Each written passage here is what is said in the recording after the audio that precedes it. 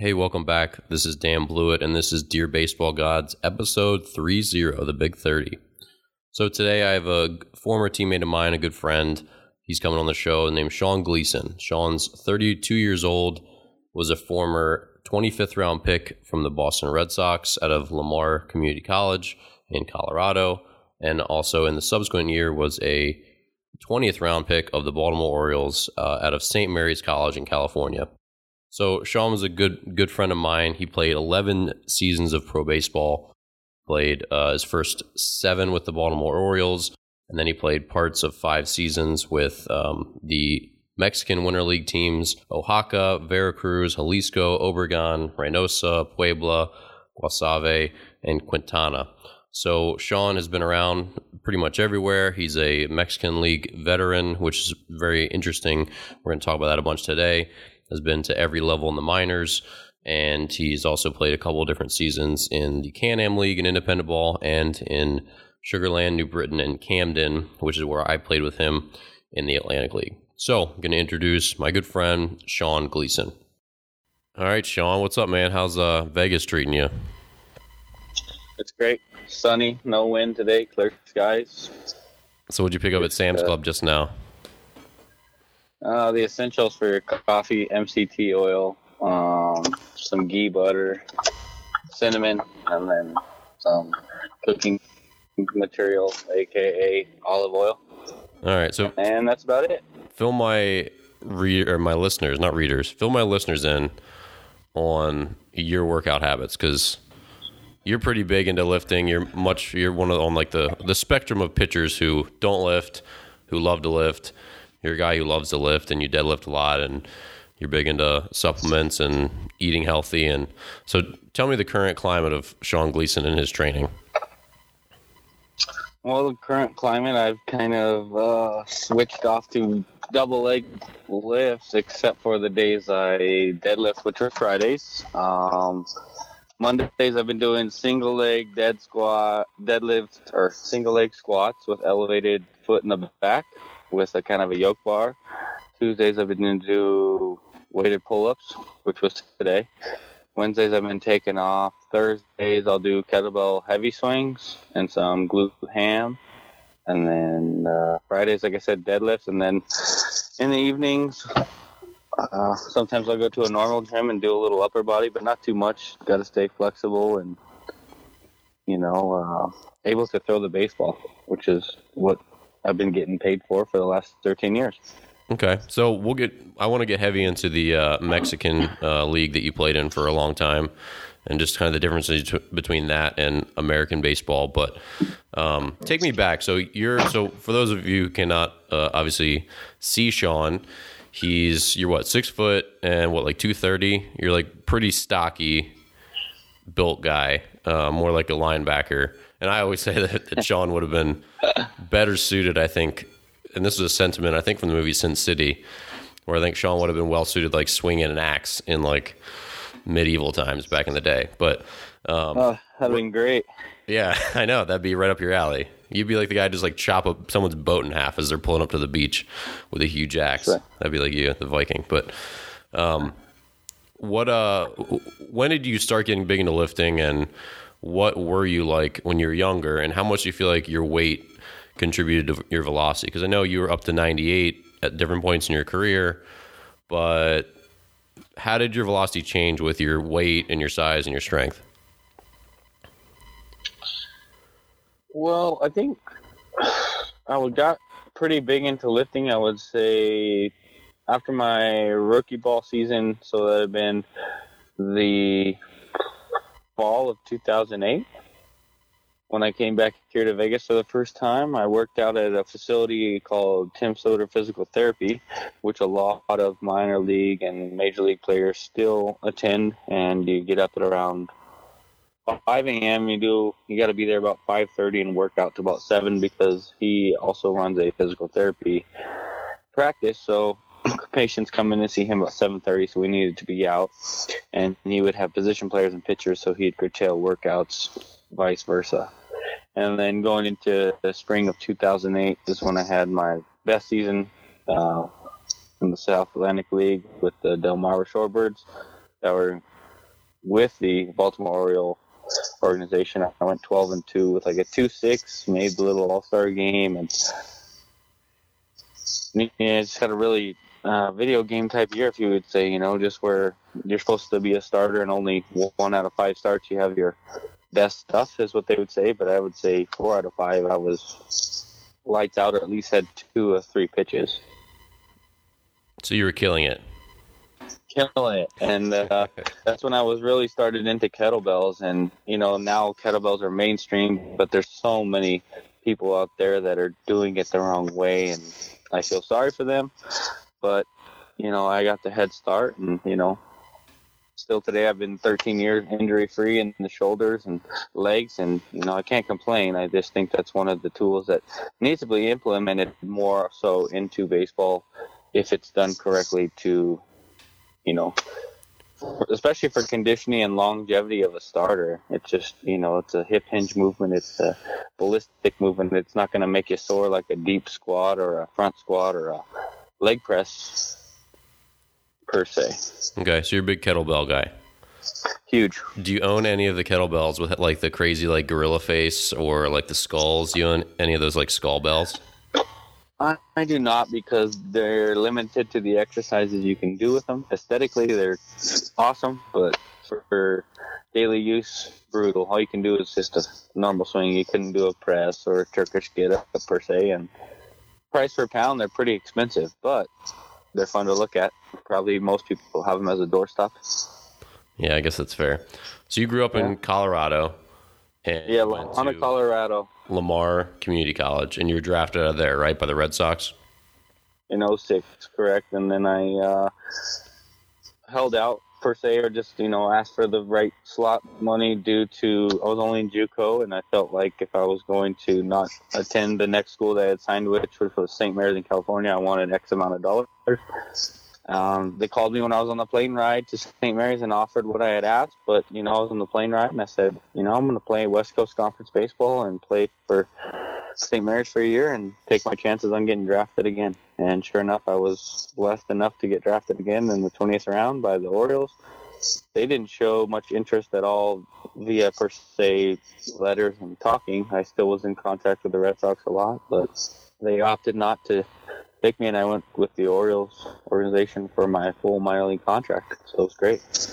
So can I ask what you're holding out for, the Red Sox? I was asking for 110 just because 2 years at St. Mary's is close. It was right then, back then, it was like $42,000 a year to attend the private school. So I wanted at least to be able to cover two years of that, and maybe a couple after taxes. It would probably been around the $80,000, so it would have been equaled out.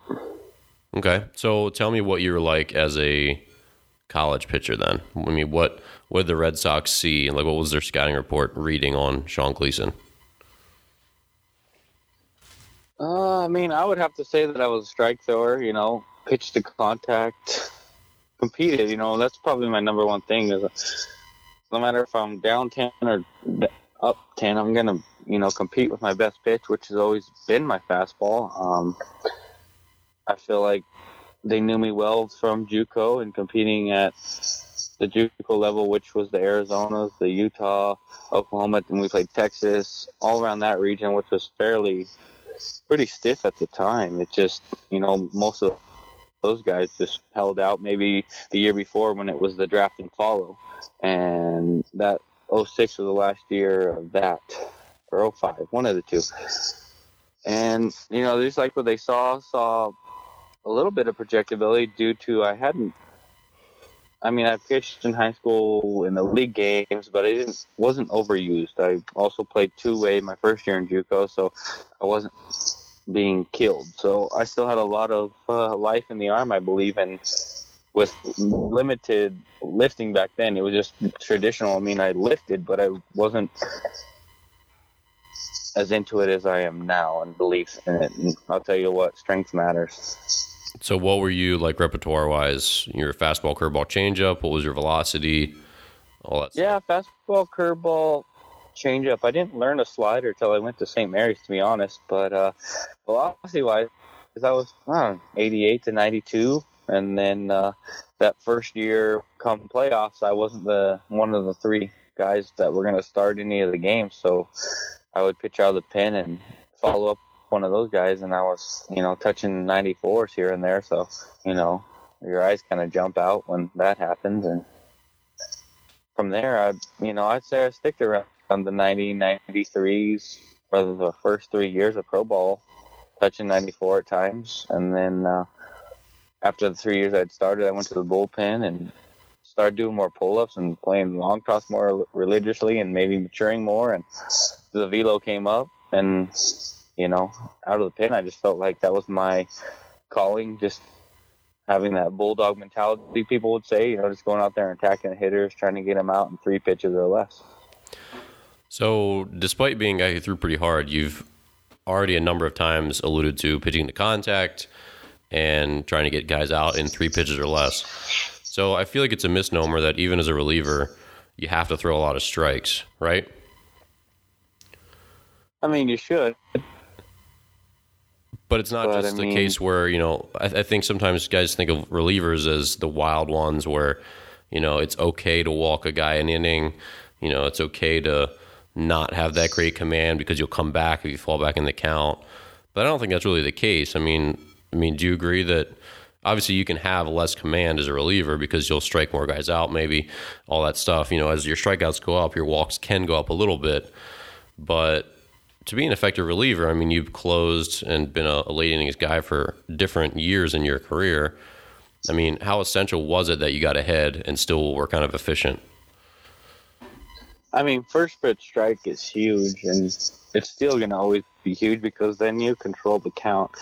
And I feel like some of these guys now, they don't get first pitch strike all the time, but man, the guys in the big leagues, they have one pitch that's just devastating, and they can throw it at any point in time for a strike or a ball, which makes them real tough. But, the efficiency to throw 3 pitches or less, per se, you can be up the next day, and the next day, you're just saving wear and tear in your arm, and the less pitches they see, the more effective you'll be throughout that series as well. They're only seeing a couple pitches from you. So if they're going to roll over on a quality pitch that's in the zone, it's going to make your longevity better in that series, in the season, and for your career. And yeah. I feel like for me, I didn't compete in the zone all the time, maybe when I was younger, but then after the couple of times I went to Mexico and played there, it's like either, you either produce, what have you done for me lately, or they're just sending you home, and then you don't get that money. And in Mexico, it's, as a gringo, they would say, or as an import, you got to compete in the zone because the strike zone's tighter. So I learned there, just go out there and throw your best 2-seam and let it run, and throw strike 1, and then they're going to have to swing. Whereas if you're down 2-0 and, Mexican League Baseball, it's just the strike zone's going to keep shrinking. Okay, so let's talk about your transition. So you're with the Orioles from 2007 to 2012, right? And then 2012 is when you went to Quintana of the Mexican League. Mm-hmm. Yeah, but it first started. Yeah. So I had a killer year in A and AA, or A ball and AAA closing. That's, they had a bunch of closers coming up that year, and that was the first year I really got to close. I had 33 saves at Frederick. We won the title. Machado and Scope were my middle infield. Nothing better to play behind. But so I got a call one day after that. I was up in AAA for a few outings, and we want you to go represent the Orioles in the Fall League in 2011. My numbers look like a Sudoku page, just terrible. Getting first pitch. That's when first pitch strikes were just first pitch strikes were getting smacked. I had 9s, and I think I finished with like a 14. But no, you finished with 16.62. Yeah, there we go. I couldn't miss. Awesome. I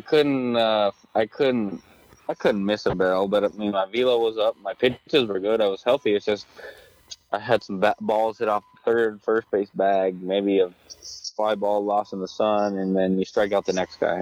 No worries. Felt great. Left healthy. Usually the next year you're going to go to a big league camp and show the stuff to the front office and things. Just didn't work out. So my agent was like, hey, got opportunity for you to go down the second half in Mexico, little farm town named Mosave, Sinaloa. Didn't know Spanish, didn't know anything. Signed the contract for $7,000. Cool. This is the most money I'll ever get in a month that I've ever played for. Let's go do it. Start out first 5 games, no hits, no runs, nothing, just dominating, back to that video game type thing. And I learned to pitch in the zone. My velo was still up, recognized throughout the league real quick. Was offered to go to the Caribbean Series, but I just went home. I had thrown a lot. So that was my first experience in Mexico. I was like, man, this is awesome. The crowds, the playoff atmosphere was just insane. Mexico baseball is for a good time, and you feel like you're at a nightclub, but you're pitching. Nothing better. So tell me, cheerleaders on the dugouts, bat boys or midgets. I mean, chicken fights in between the innings sometimes, just insane things. So, okay, we're going to get deeper into that because I'm going to need you to explain everything that you just described. But salary. So what were you making at each level with the Orioles in the minors? And then obviously you said you made $7,000 a month. I think the first year, I think the first year in the Orioles, it's all on a scale on what level you're at and then what year. Say, I think the first year I made like $1,100. And all we had before games was the typical, what we call minor league caviar, peanut butter jelly, and orange slices. And, that's what you did. And you got to wear a jersey, and you're with an organization, and you go out there and play ball. And then it went up about $100 every year, depending on what level. I think the most in single A you could get was like $1,600. Then first year double A was $21. Not even, maybe like $1,800, and AAA first year is $2,300, and then it just goes up. If you repeat AAA, it's $22, and then after your minor league contract's done is when you become a minor league free agent, and you could either re-sign. You could either re-sign with the team that it was with, or you can, take the free agent chance and go out there and hopefully do the first year minor league contract. It's usually like a 7-10, 5-8 split. I mean, $5,000 in AA, $8,000 in AAA, just depending if you have no major league time. And obviously, if you've been called up and been on the roster, life-changing money starts coming in. But I never had that pleasure. I don't even know what it's at now. I heard today that the Astros just had $438,000 to each person for winning the World Series, the highest ever playoff checks or bonus ever in the history of MLB. So with that on top of a first year major league salary of like $575,000 now per year, I mean, those guys are doing really well, and that's where the money starts kicking in, and that's why health and playing well is making these guys a lot of money. Well, and it's sad that none of that money trickles down to the minor leagues because it's still terrible as far as salaries go. They could, $1 million would go really far in the minors to giving guys a better cost of living. I just feel like if they're going to say if they hack 2% of the major league salary, they should just cut the dues in the minor leagues and provide a nice spread and maybe rent out apartment housing so you don't have to pay for those things. Because if they got more salary in the minor leagues, I think it would be used on maybe not the correct things, and there might be more problems per se on the daily, maybe higher bar tabs or maybe, spending in the wrong ways. And, they're trying to make it a privilege if you get called up to the major leagues, life-changing money.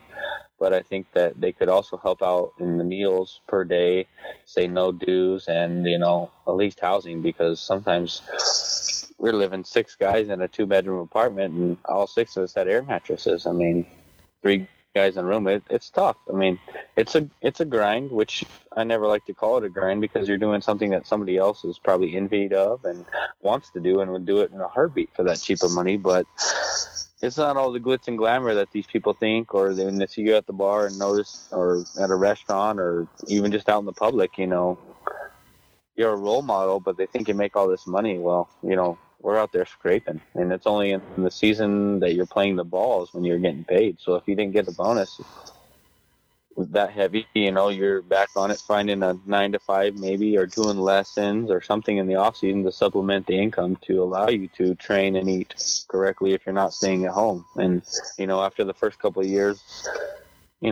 guys are pushing 21, 23. It's hard to stay at home unless you're in the ideal situation. Yeah, and I think people lose track of the fact that you don't get paid well.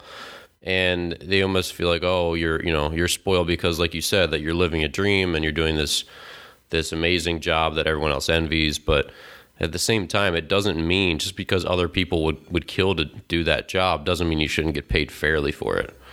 And like you said, with having to take care of your body in the off season, having to stay healthy, eat and train, like you don't get paid for any of that. You don't get paid in the off season. And when you get paid during the season, you get paid like $30 a game, essentially, or $60 a game or $90 a game if you're doing really well.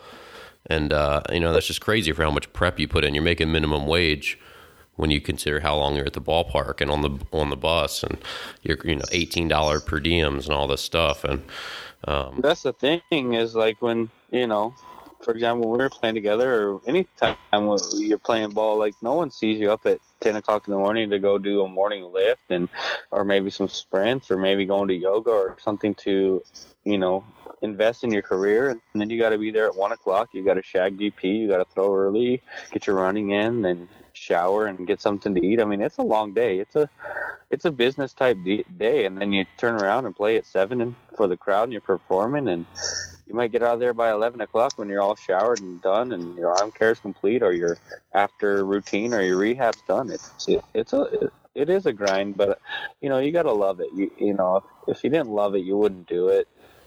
And it's better than, working behind a desk, I mean, it's a sport. It's something that you grew up dreamed to have the chance to be that percentage that would make it. And sometimes you shake your head and wonder why this guy versus this guy, but you never know what they see. And now with all the data and sabermetrics or whatever you want to call it, I mean, it's just becoming insane. And I feel sorry for some of these kids. There's almost test tube kids coming and trying to find the best numbers and this and that. And instead of, sometimes you want the best kid that's going to be out there,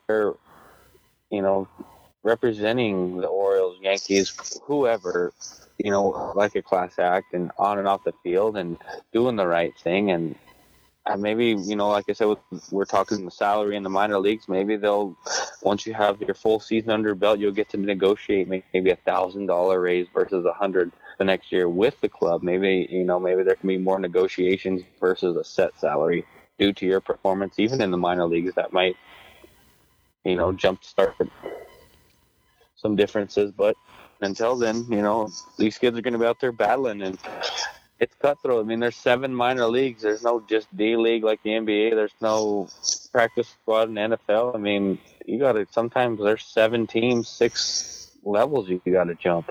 And if you're not the number 1 pick, your probability and your opportunities are lessened just because you weren't the guy on their list.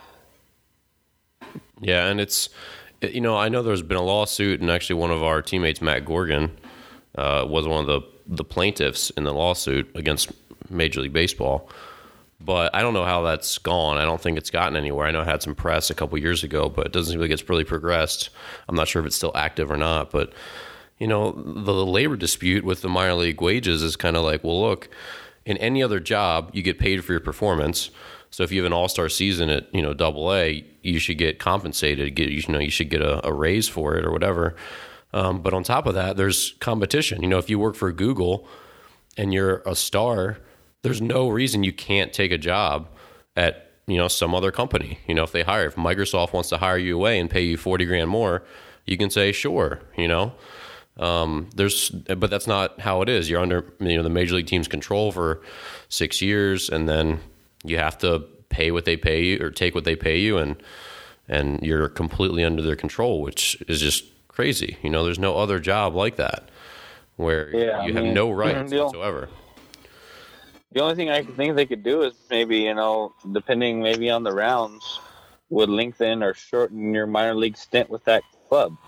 So you wouldn't have to hope to get traded. Say if you're the first top 10 picks, they have you for 5 years, and 10 to 20, or I don't know, or the first 15 picks. You have them for the 5 years, and the rest only have a 3-year minor league contract. I don't know. I mean, baseball's killing it. They have the best everything, the players union, TV contracts, huge contracts coming out. I mean, there's going to be guys getting $500 million here soon on the market, which is crazy money. Crazy life-changing, I mean, generation-type changing money. But I don't believe in that.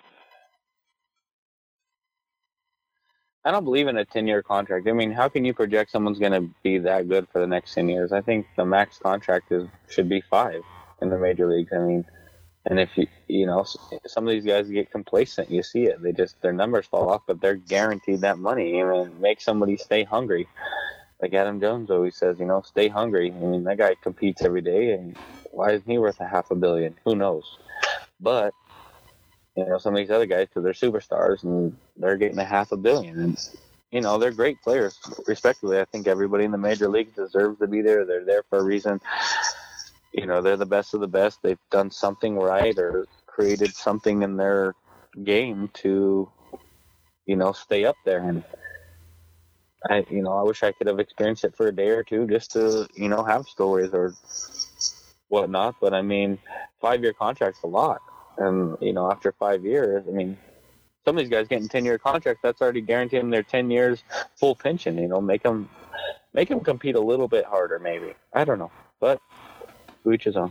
Yeah, I mean, it's interesting. They go into contract value more than they ever did now with all the sabermetric data. And, I heard one of the Red Sox guys talk in August at Saber Seminar, and he was just explaining how he would, because he was one of the main guys who evaluated contract extensions, and he was talking about how they, extended Pedroia and all these other guys, and the pros and cons, and how they, demonstrated value, and how it wasn't just numbers, it was also some intangibles. And, one of the interesting things he said was that, with Pedroia, I think they gave him either a little more money than they thought maybe he was worth, statistically or whatever. But they said there were a couple factors that he mentioned that I thought were very intelligent. Number one was, if we don't give Pedroia this amount or this many years, or if we say no and we just cut him loose, what does that say to the younger guys? The guys who are coming up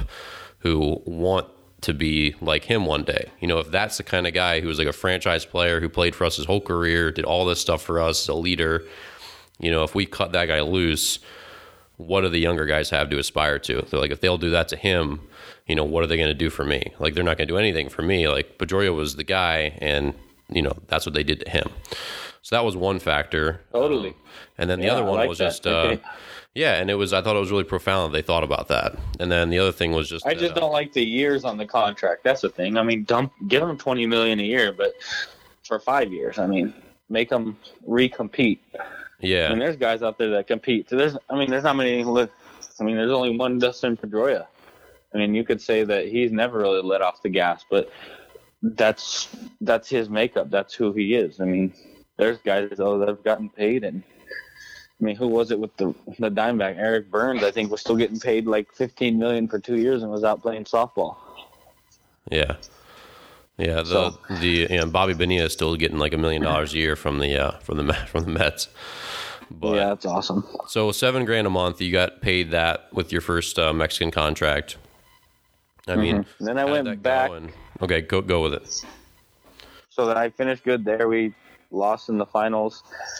Went back to spring training. Everybody's like, "Wow, you really did great in Mexico and fun to watch," and heard good things. So went on to the next season, and then about halfway in that year in AA, there wasn't any moves. The Orioles were kind of struggling. So one of the player ops guys that was in the Mexican Winter League also ran Cancun, called, and that was a year, when we backtrack, that was the year that Miguel Gonzalez, he came to spring training with the Orioles, didn't even make a team out of spring training, sat and extended, 2 weeks later, got called up to Norfolk, went like 40 innings with like a .30, got called up to the major leagues and finished up there. That was one of the Mexican prospects from the Winter League that killed it after his Tommy John. Well, the director of Mexico knew also that he was there, so was checking on him. Then knew I was doing well, so checked on me. And then talked to the player development guy and the Orioles and asked if I was available to go the rest of the season down and play for Cancun. And they asked me if I wanted to. There was going to be no moves or call-ups in my direction, so I said sure. I think first year in the summer league was $8,000 per month. So I went down there, and I think, what was it? I gave up a run the first night, and then I went 14 games scoreless for the regular season, the rest of it. And then I gave up a couple runs in the playoffs. But we went to the semifinals, but lost game 7 of the semifinals just in a long. I came in the 7th inning and tried to pitch 4 innings. We lost by 1 or 2, I believe. But the series before that, which was funny, is we lost the game on an intentional walk when you used to have to throw the ball because I threw it to the backstop. Just whiffed the catcher. Straight to the backstop, run scores, game over. Series was up them by 1 game, and we're going home for the next 2. That was against Oaxaca. And so, since then, though, I mean, in Mexico, I would say I'm 80% fluent in Spanish now. Met a lot of great people who love their country a lot. I think they have a lot to offer. Baseball is definitely up and coming. Their facilities are being upgraded immensely every day. The Winter League, I mean, I don't even know if there's but one bad field now. You have Guadalajara that's practically brand new turf. Culiacan is 2 years old now. I mean, let me see where else. Obregon last year just built. They have like a year or a half a season under their field. I mean, there's some ballparks that compete with the major leagues now. So tell me about the ballparks. I know we talked about this before. They're really high tech, you said, right? Yeah, Culiacan just built, I think, what they stated was the best technological sound park in Latin America right now. But I didn't get the pleasure to play there. When I played there, it was still nice, but now they have like 100-foot jumbotron in center field, legit stadium seating instead of bleachers. I mean, when they would call spring training, we played like on skinned infields with, a bump in the soccer field. But now that, with the money coming in and sponsorships of like Bud Light, Potosinos, which is a huge trucking industry down there, and things of those natures, there's high sponsors. So it's becoming as sponsored baseball as soccer is down there.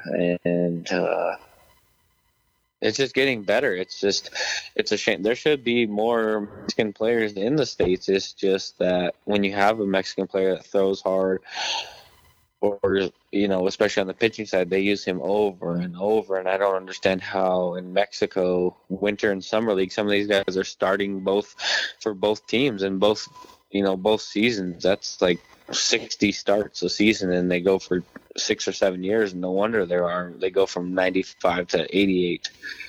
And another thing about Mexican baseball you would see with those guys is, instead of 3-0 heaters, you're seeing 3-0 changeups and curveballs. So for an import to come down there and succeed in hitting, you need to be able to hit the off speed. But if you can, you're going to stay down there a long time and make a lot of money and be the king of a team. That's for sure. So what other differences are there? I know you said in general guys don't throw as hard. Guys throw a lot of breaking stuff. I mean, what are kind of the compare and contrast a little bit for me? Yeah, I mean, it's just the daily routines as far as, training and working out. When I was there, we're just lacking versus the States, I mean, there's no minor leagues. You either make the cut or you just go home. There's only one little spring training that's about 2 weeks, and if you make the roster as a Mexican player as a team, or you're an invite, you play. If not, you go home for the season, and then it's pretty cutthroat. I mean, like I said, here in the States, there's more hard throwers, but there's not summer and a winter league, which guys go home and rest. So some of those studs down there, if they haven't been picked up at 16 or signed via MLB team, they're throwing both seasons, starting or relieving and starting. I mean, there's a lot of innings, and if you're on fire and if you're throwing hard, you're in the game almost every night. There's no rules per se, like in the minor leagues in the States, where if you throw a day, you get a day off, or if you throw back to back, you get 2 days off. So, I mean, the longevity of them kind of dies out sometimes, so their velo slows down, and lack of workouts, lack of strength, just kind of So what does that run mean? some of these guys to the ground. I just, the strength training isn't as high up there. There's more just, I wouldn't say that's lazy. I just think of lack of knowledge at times, or lack of trust in the weights due to they are playing 2 seasons. So the more they can just run and maintenance their body versus via bands is the way they think about it. But you still got to strength train to keep your strength up. You gotta have a maintenance program, and some of these teams now are becoming more into the strength and conditioning. It's just knowledge. I mean, a lot of knowledge, and I think some of the trainers at the beginning might have been coming from soccer clubs, and soccer, you just run a lot. Yeah. There's not much strength training because they want to be light and agile on their feet. But I'll tell you what, I mean, I didn't run into hardly any bad teammates, if at all, down there. I mean, they're all there. Every night it's win, win, win. It's not really developing. They're out there to win. They're going to put the best 9, and you're competing, and every night you need to win, because if you don't, somebody else is taking your money. And winter ball, it's 60 games. I mean, you're blink of an eye, the seasons they're already on the second half. So tell me about the length of the seasons, and when do they start, when do they end? Winter ball usually is around October 11th. November, December, and late December is the playoffs. Championships usually around, probably finishing up around first week or 2 of January, and then if your team should win, you'd go on to the Caribbean Series, which rotates from Venezuela, Dominican, Puerto Rico, Mexico, just by year where they host. And so most of those guys, right after that, will run right into spring training. You see more of the guys from each country joining the second half, or say mid-December, to kind of get ready for spring training. Say the big leaguers, and then they'll usually join on for the Caribbean team, which are usually the team who wins that division in that country. But then they can handpick as well. And then how many games in the summer? And you said 60 in the winter, right? Yeah, around 60. I'm not too sure to be exact. Summer, I believe it's 140, and that usually starts around April 1st and ends mid to late September, depending on the playoffs and depending when they start, due to the World Baseball Classic, or if a team is having trouble locating. Like, they've been relocating some teams lately and moving around some locations on teams. Some new owners moving in, but and the travel when they're moving teams. But it's 140 games, and man, they want to win them all. That's the thing that's just hard to depict, is you can't win every baseball game. Baseball is just unpredictable in that era, and I wish that they would give the imports sometimes a month or 2 to get settled in. Sometimes, if you're struck out, I've seen it where people come on our team, strike out 6 times in a week, and they're done. I mean, but baseball is a game of ups and downs for sure, and slumps. And the way you bust out of a slump, you might say that guy struck out 6 times this week, he might hit 600 the next 2 months. But they want to win, and they're paying the imports some decent money to come in and out, so they want instant wins and instant success. So I get it on both ends. It's just a bummer sometimes you pack up and move in somewhere, and then 2 weeks you see the guy back home. Yeah. So how many teams did you play for in total down there? I played for Wasabe 2 years in winter ball, Guadalajara like a half a season, Oberon a half a season, so that's 4 teams.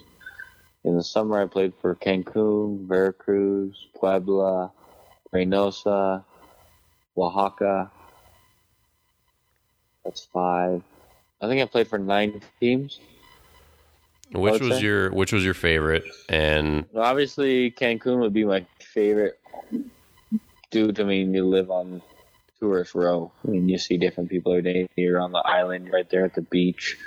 We didn't have to play till 8 o'clock at night due to the heat. Wasabi was probably my favorite winter ball per se because it was a small farm town, reminded me of home, and it was definitely poor, but the fans were great. They really cared about their team, and that's who was bought. They got bought and purchased. Let me correct. They were purchased by Jalisco Guadalajara, which is a $6 million city, and now they're booming. And I got to go there and experience it, and it was amazing. But that's playing in a big time city, so it was awesome as well. But as far as meeting the people and fans and being one-on-one, there was nothing like Wasabi for sure.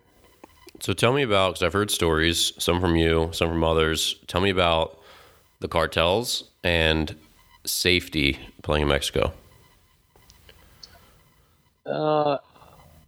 Probably the scariest place I ever played was the border town of Reynosa, which is the state of Tamaulipas. They're no longer there as well.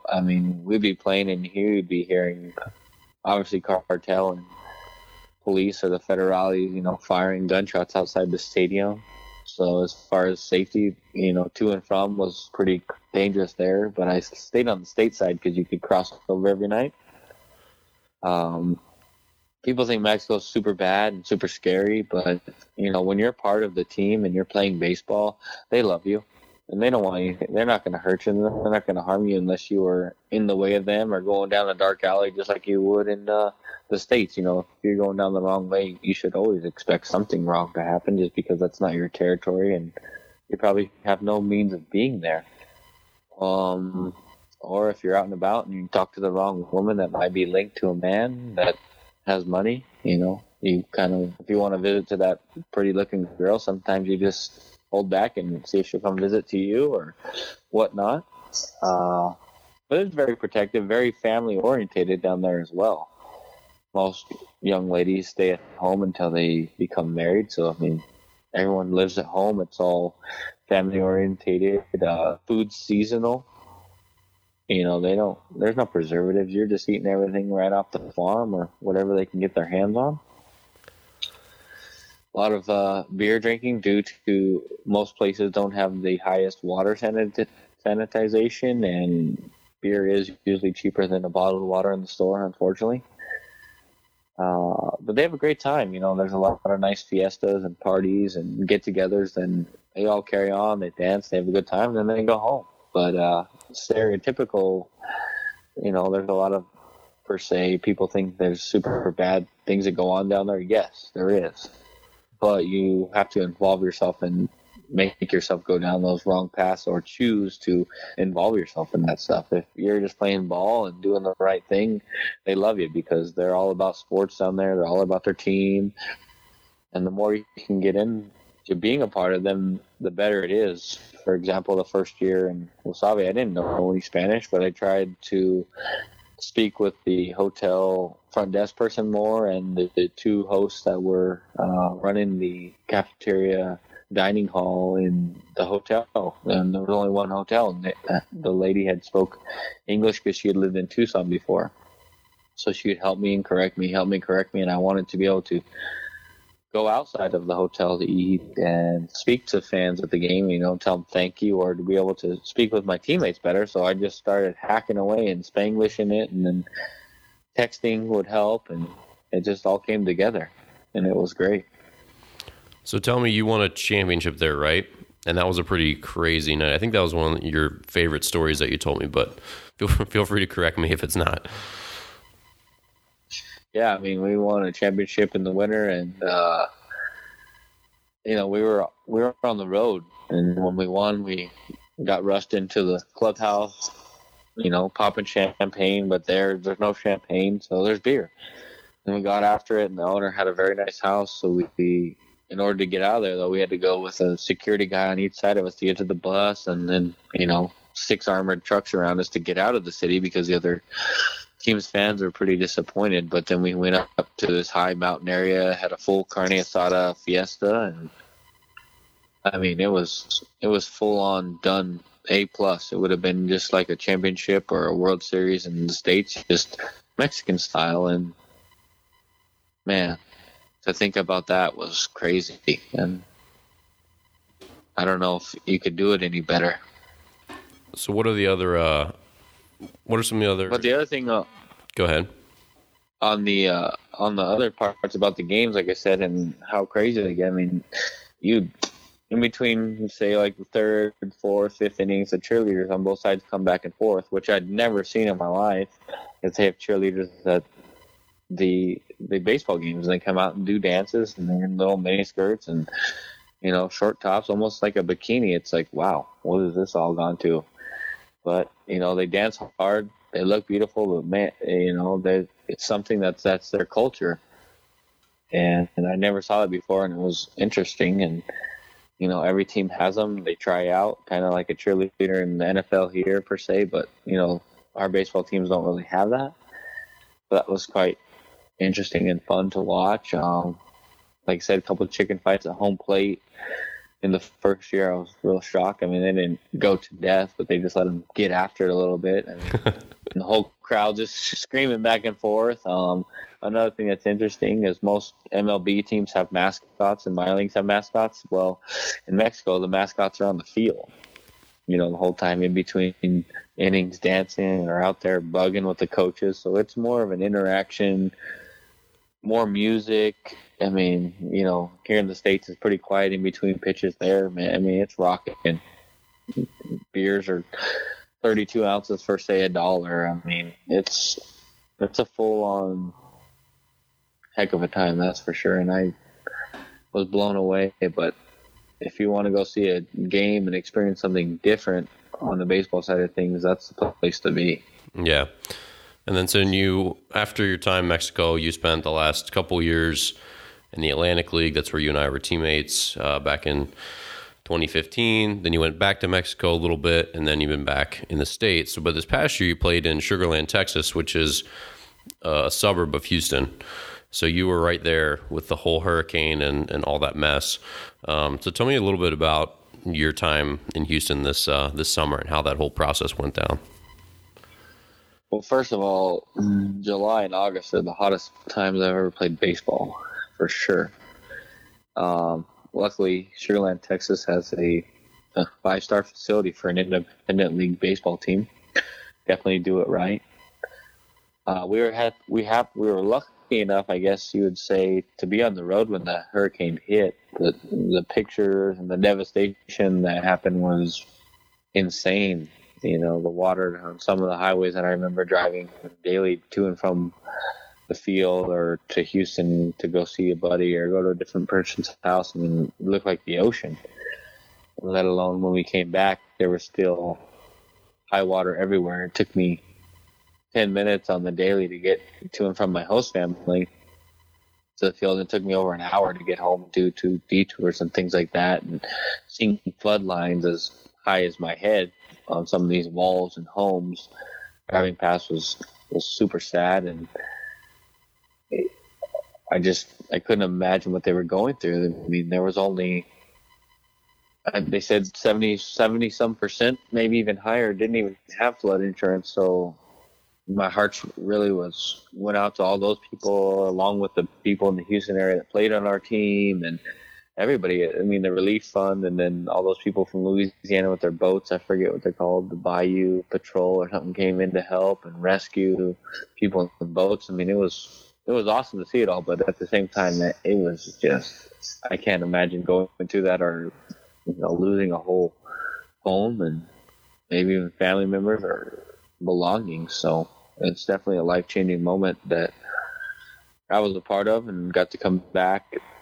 I think it was a week later when we flew back and helped a buddy take some of his sheetrock about 4 feet high and all the appliances out. It was pretty much a full gut of a home and had to dry it out, but I think we preserved it and moved on to another one. But beyond the Hurricane, playing in Sugar Land was awesome. You know, we had top of the line everything, great host families, and it was easy. I mean, people think, oh, you have to fly everywhere, but I'd rather fly than ride a bus.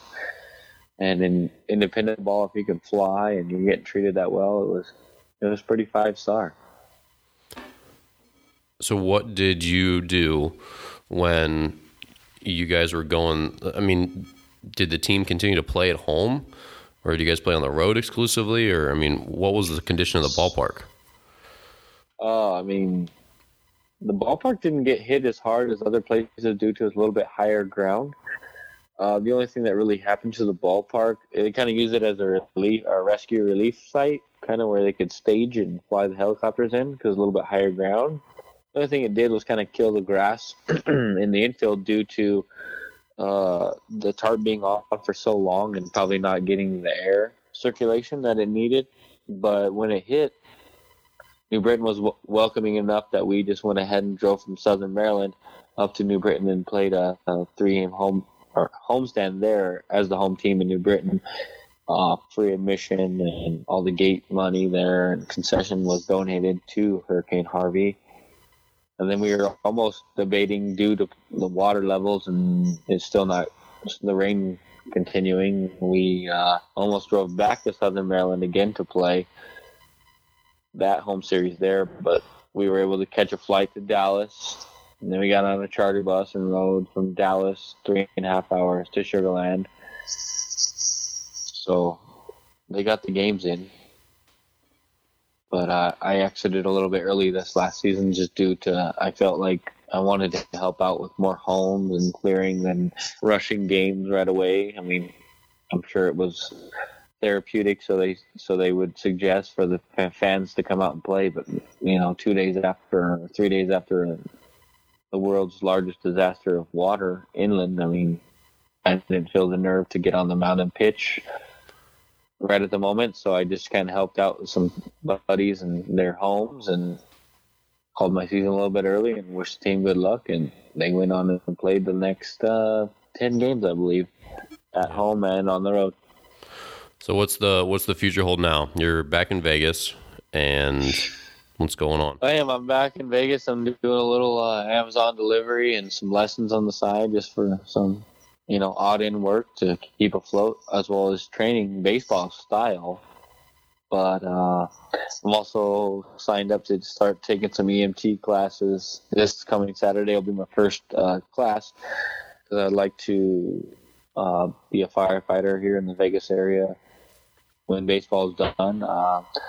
At this moment, I'm probably 80% complete with my career. I'm gonna, call it good and say my goodbyes and farewells.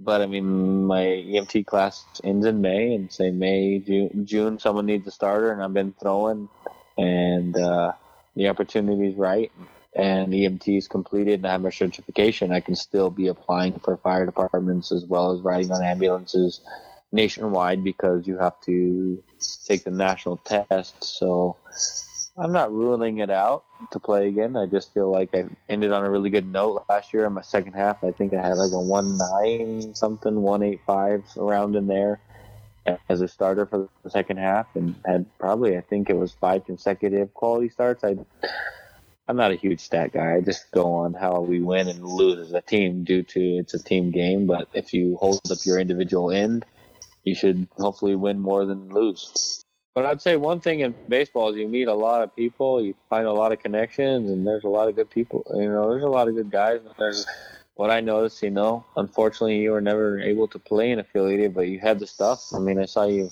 ramp up 96, 97, 3 pitches for a strike. I mean, I don't know why people don't get drafted or get the opportunity. It blows my mind. I've seen it the last 3 years in independent ball. I mean, there's a lot of guys picked up this last year and have done well.